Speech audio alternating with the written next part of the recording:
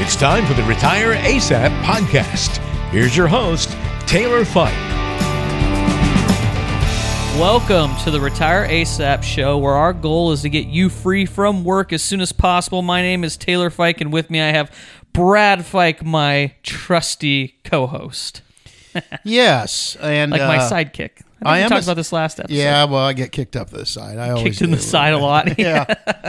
Just like a can gets kicked, I get kicked. Yeah. We had that conversation last time. I think so. So we won't stick with the same conversation. I just like having the ability to call you my sidekick, it just gives me that upper edge on you, it feels like. You know, when you're this high up on the pedestal, everybody's trying to knock you down. Well, anyway, here we are. We're heading into the holiday season. It's the middle of November. We're getting ready to wrap up the year of 2021, which has been quite the interesting roller coaster. For many people, I would say that I've had more clients retire this year than I've had in the last multiple years combined. I think we're just seeing the come together of markets on the rise and people not liking the new work environment with certain protocols around COVID and different things of virtual, and there's just so many factors out there that we're just seeing a lot of people exit the workforce. And then you drive around anywhere here in Ohio, at least, and you see all these help wanted signs. They're desperate to find some people. It's just been quite the odd year. Yeah, and then when you go everywhere, there's massive traffic everywhere every day.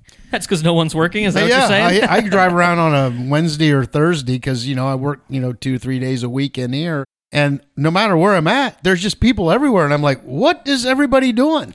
They're doing what I'm doing, I guess. I guess they Not are. Working. They're all working 2 to 3 days or 0 days a week. Or driving around working remotely with their phone and it, hooked to their Bluetooth to their car. And you just, continue to do run your errands and you're still working. It's true. I guess it's a different world. The virtual workforce is a totally different beast than what we're used to seeing in previous years. But so as we head into the end of this year, we wanted to start a brand new series. And so from one of our listeners, I got this awesome suggestion for a series. So Brad, have you heard of the book 7 Habits of Highly Effective People? It's by Stephen Covey.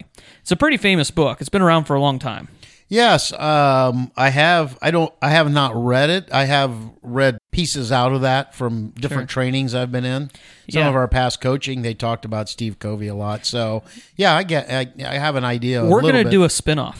Okay. Now, obviously, that title is trademarked, so we would never want to steal somebody else's work. So instead, we're going to do 5 habits of financially effective people. Totally different. Completely different idea. Well, this is how the world spins. You just take a little bit of somebody else's and spin it a little bit different, and bingo, now you got some good content. So this is how it is. It's so good. One of our listeners, Brandon, he was talking to me the other day.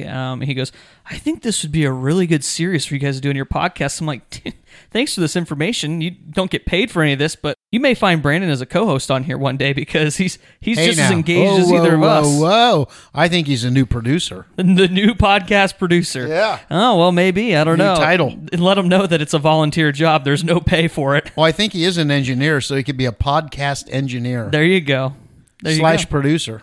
So we're going to do 5 habits of financially effective people. So we're going to do a different habit on each episode, and we're still trying to work out the order and how we want to do these, but we're going to start this week with the first habit, and that is keeping a long-term perspective as an investor. How important is that?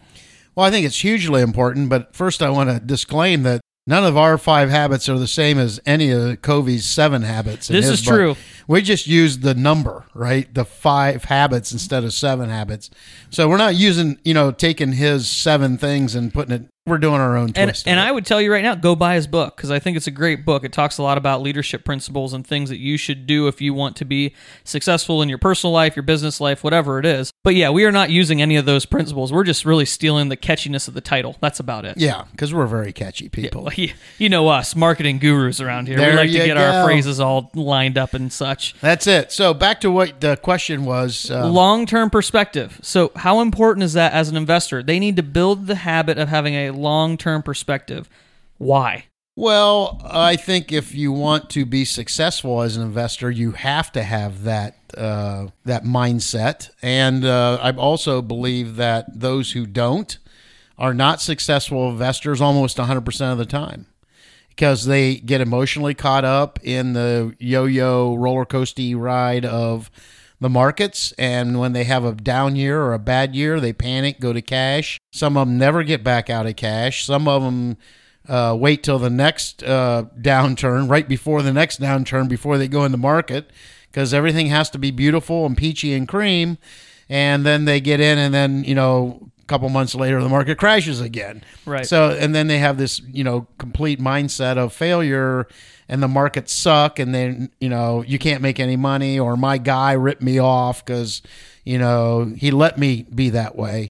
And I think the long-term perspective importance is you have to have an advisor that is going to keep you on a long-term perspective. But first of all, it has to be educated up front. Well, I think you hit the nail on the head right there, Brad, because if you think about it, actually, we've seen research numbers about this in a couple of different places, and there's a study that goes out and it studies different returns of investors over lots of time periods. And I won't name the study because I don't have the numbers right in front of me, and I don't want to misquote it. But all I remember from that study is that the investors' average return was dismal.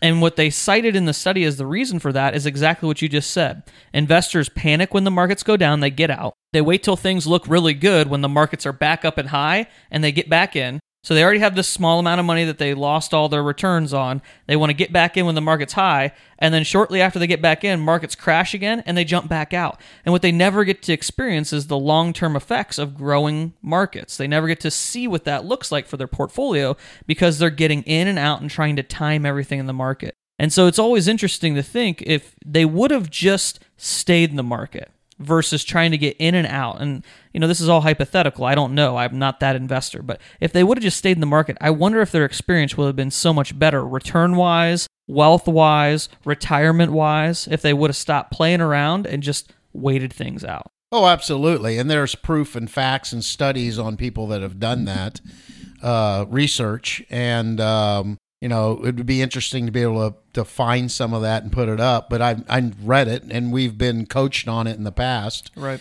So, yeah, there's, there is no red light and green light, right? And we've said this a million times. Mm-hmm. If the market is doing well right now, and actually I've had people recently tell me that they think they should get out because the market's doing so well. Mm-hmm. Now, that is my first sign that they don't have a long-term perspective. Right.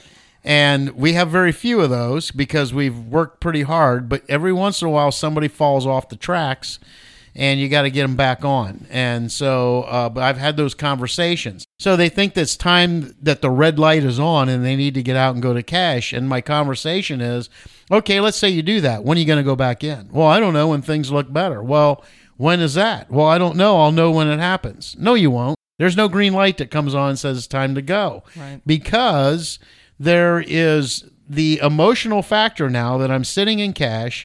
There's always that news media and all that negativity once the market does go down before you, even though it's going up very slowly, it's a zigzaggy up and down roller coaster up. It's not just like all of a sudden it shoots up. So people sit and wait until all the news media and everybody's positive. Well, by then you missed out on all the bulk of probably the run back up. And so now I've missed it, and so that's when I go back in. This is where I say they go back in, and now it's all peachy and cream out there, and then the markets do their thing again. Mm-hmm. So it's just a terrible, terrible ride, and I feel sorry for those people, but they need an advisor or a coach to advise them and educate them on that long-term perspective. Well, I think it's funny you say that because I think if we look at the last 5 years, if someone had a nice diversified portfolio over the last 5 years, they would have had wonderful returns. But what you said there is so funny that people will wait until the news media or until everything's positive. If I look back at the last 5 years of news media, would I find anything positive in it? Probably not. No. Even when the markets and the economy was booming. Now, we had COVID in the middle of all that, and that's a nice big speed bump if you look at the actual charts of what the markets have done. But over the last 5 years, if you stayed in the market, had a good diversified portfolio, you made a lot of money. But yet, if you were to look at what the news media was telling you about those markets, oh, it's doom and gloom for tomorrow. Oh, tomorrow it's going to be down. and then the next day it might actually be up. And what ends up happening is it's not about what happens the next day, so it happens over the next years. And in a 5-year window that sounded so dark and dismal if you were watching the news every day, it turns out that you would have been very, very well off to stay in the market that whole time. Right. Yeah. And I know people that are in cash currently and have been since pre-COVID. Which blows my mind. And they're not ready to go back in. And I've, not clients of mine, friends, and I've had conversation is, when are you going to go back in? Well, when this all settles out. Well, I hate to tell you this, but you've probably missed out on about a 50% run in certain circumstances. And that's just a general number I'm saying. But sure. In general, an aggressive portfolio, you might have missed out on double-digit returns. Massive double-digit returns. Well, like we're talking about life-changing wealth. I mean, that's the thing that happens, and I think we've talked about this in past episodes, is that when markets dip and people panic, there's a massive transfer of wealth.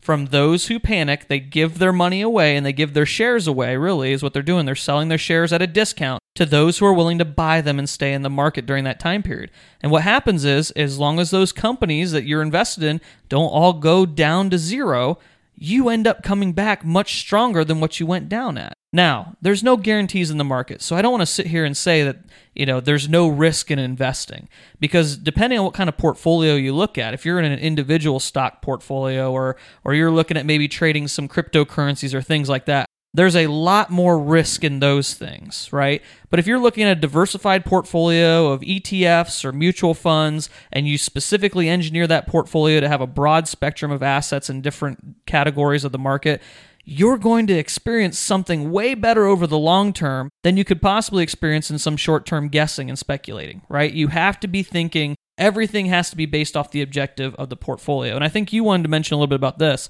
What is it that clients or individual investors need to really be looking at in their portfolios? What do they need to know about their portfolio to keep this long-term perspective? Well, you know how we've separated emotional, behavioral.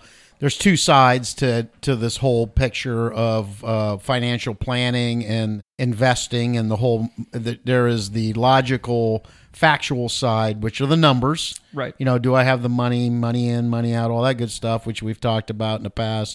And then the emotional and behavior side. So you have to start with the factual side in this kind of a conversation for long-term investing. We start and go, you need to understand how your portfolio that you're looking at or thinking about investing in, how it works exactly. What am I investing in? And once I know and understand what I'm investing in, what is the historical sequences of that type of an investment? Now, we all know that past performance is not indicative of future, right? We know that. But we can look at empirical evidence going back historically and go, well, this is what it's done in all these different scenarios. Now, it doesn't mean the future is going to be identical to this, but we have a pretty good idea that, you know what, this is going to give you somewhere in this expected area with this expected type risk. So you do that and have to know exactly what you're investing in. Here's a perfect example. I get phone calls for people who want to buy cryptocurrency. We don't sell it. And, I'm not against it. It's not for me, and it's not for me to advise my clients to get into. If they want to go do it, that's up to them.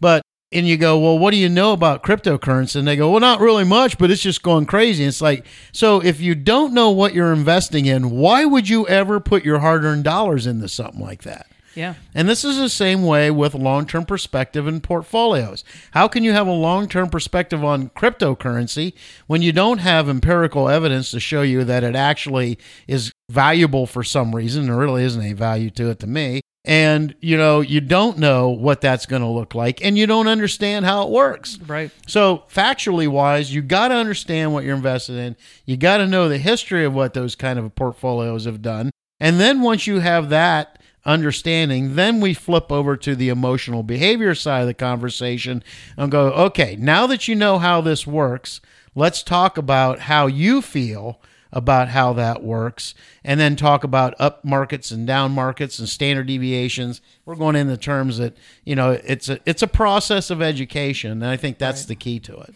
I think you're right. It's so interesting. We look at our portfolios in our office, and we look at some of the ways that they're designed. And we've talked to lots of portfolio managers, and they will tell you that when they choose certain individual holdings within certain mutual funds, what they will do is they are looking at a 3-year, a 5-year, and an 8-year perspective. They never buy a company going, I'm going to buy this today and flip it next month. That's never in their mind. And the reason that is because the way that those portfolios are designed and the way those companies are chosen is on these ideas of, we want to give this company and their management team and their vision and strategy at least 3 years to pan out. Now, it might be longer, it might be 5 or 8 years, depending on the type of vision and idea of the company. But if you don't know all that, and you're not engaged in what your portfolio is doing and why it has what it has in it, yeah, obviously a long-term perspective is a little difficult. It would be difficult to say, oh yeah, I trust that this is going to work out really well over the next 6 months, if you're stuck in this little zone of this idea of watching the market go up and down and up and down and up and down.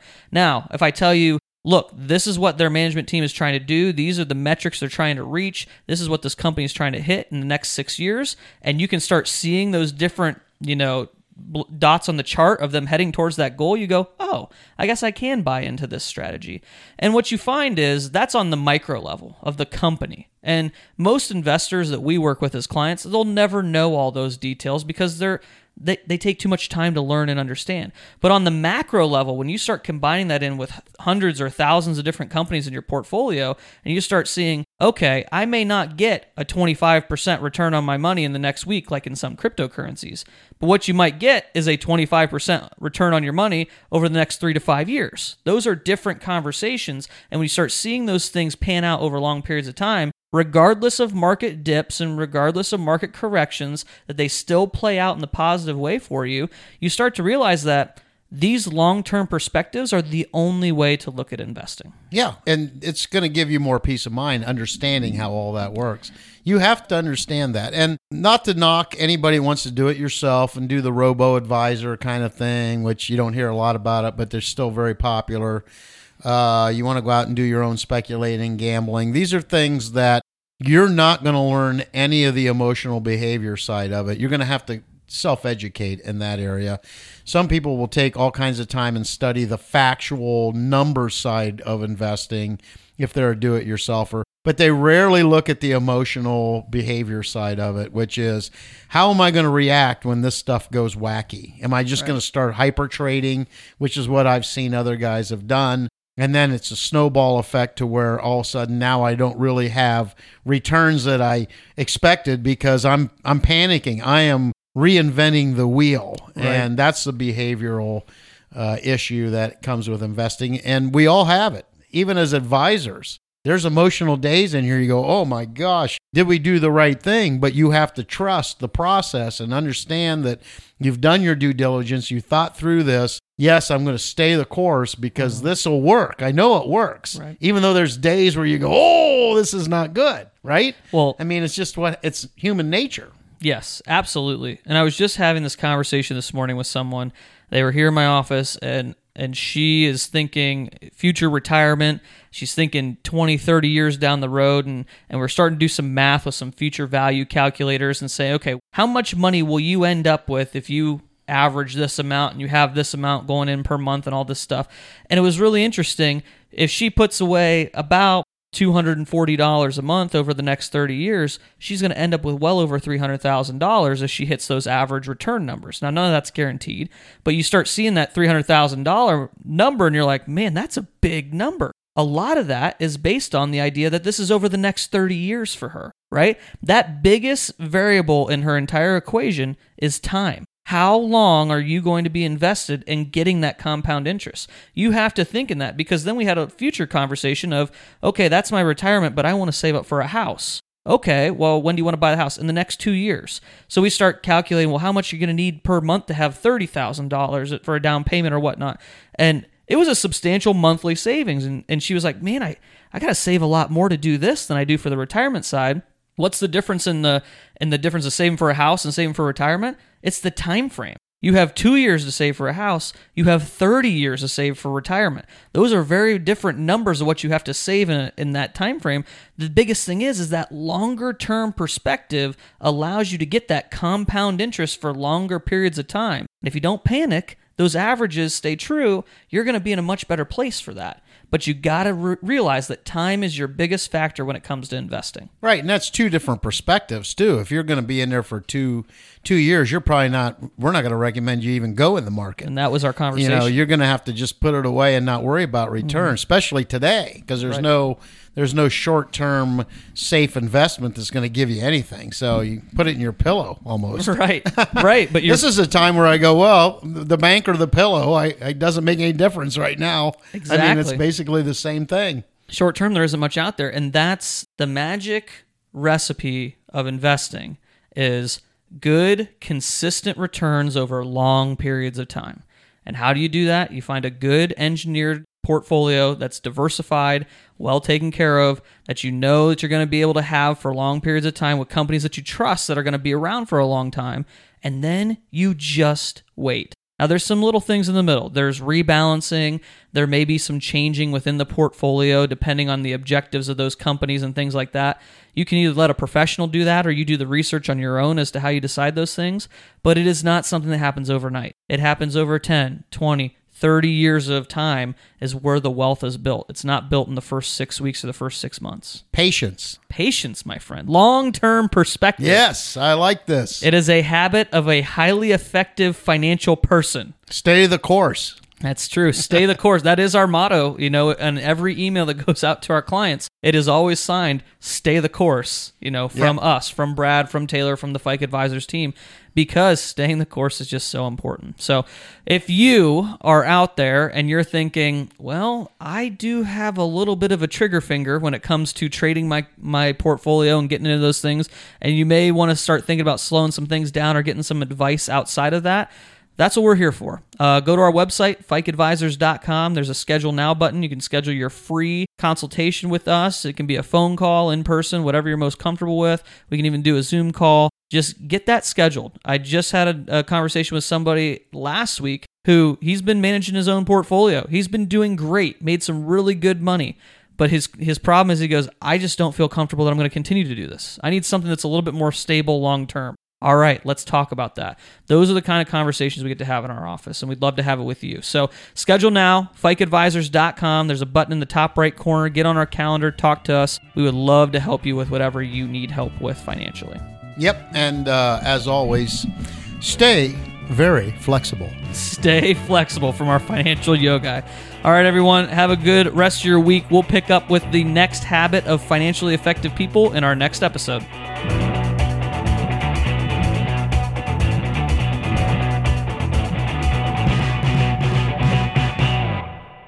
Investment advisory services provided by Fike Advisors, LLC. Information provided is for informational purposes only and does not constitute investment, tax, or legal advice. Please consult a professional before taking any action. Information is obtained from sources that are deemed to be reliable, but their accuracy and completeness cannot be guaranteed.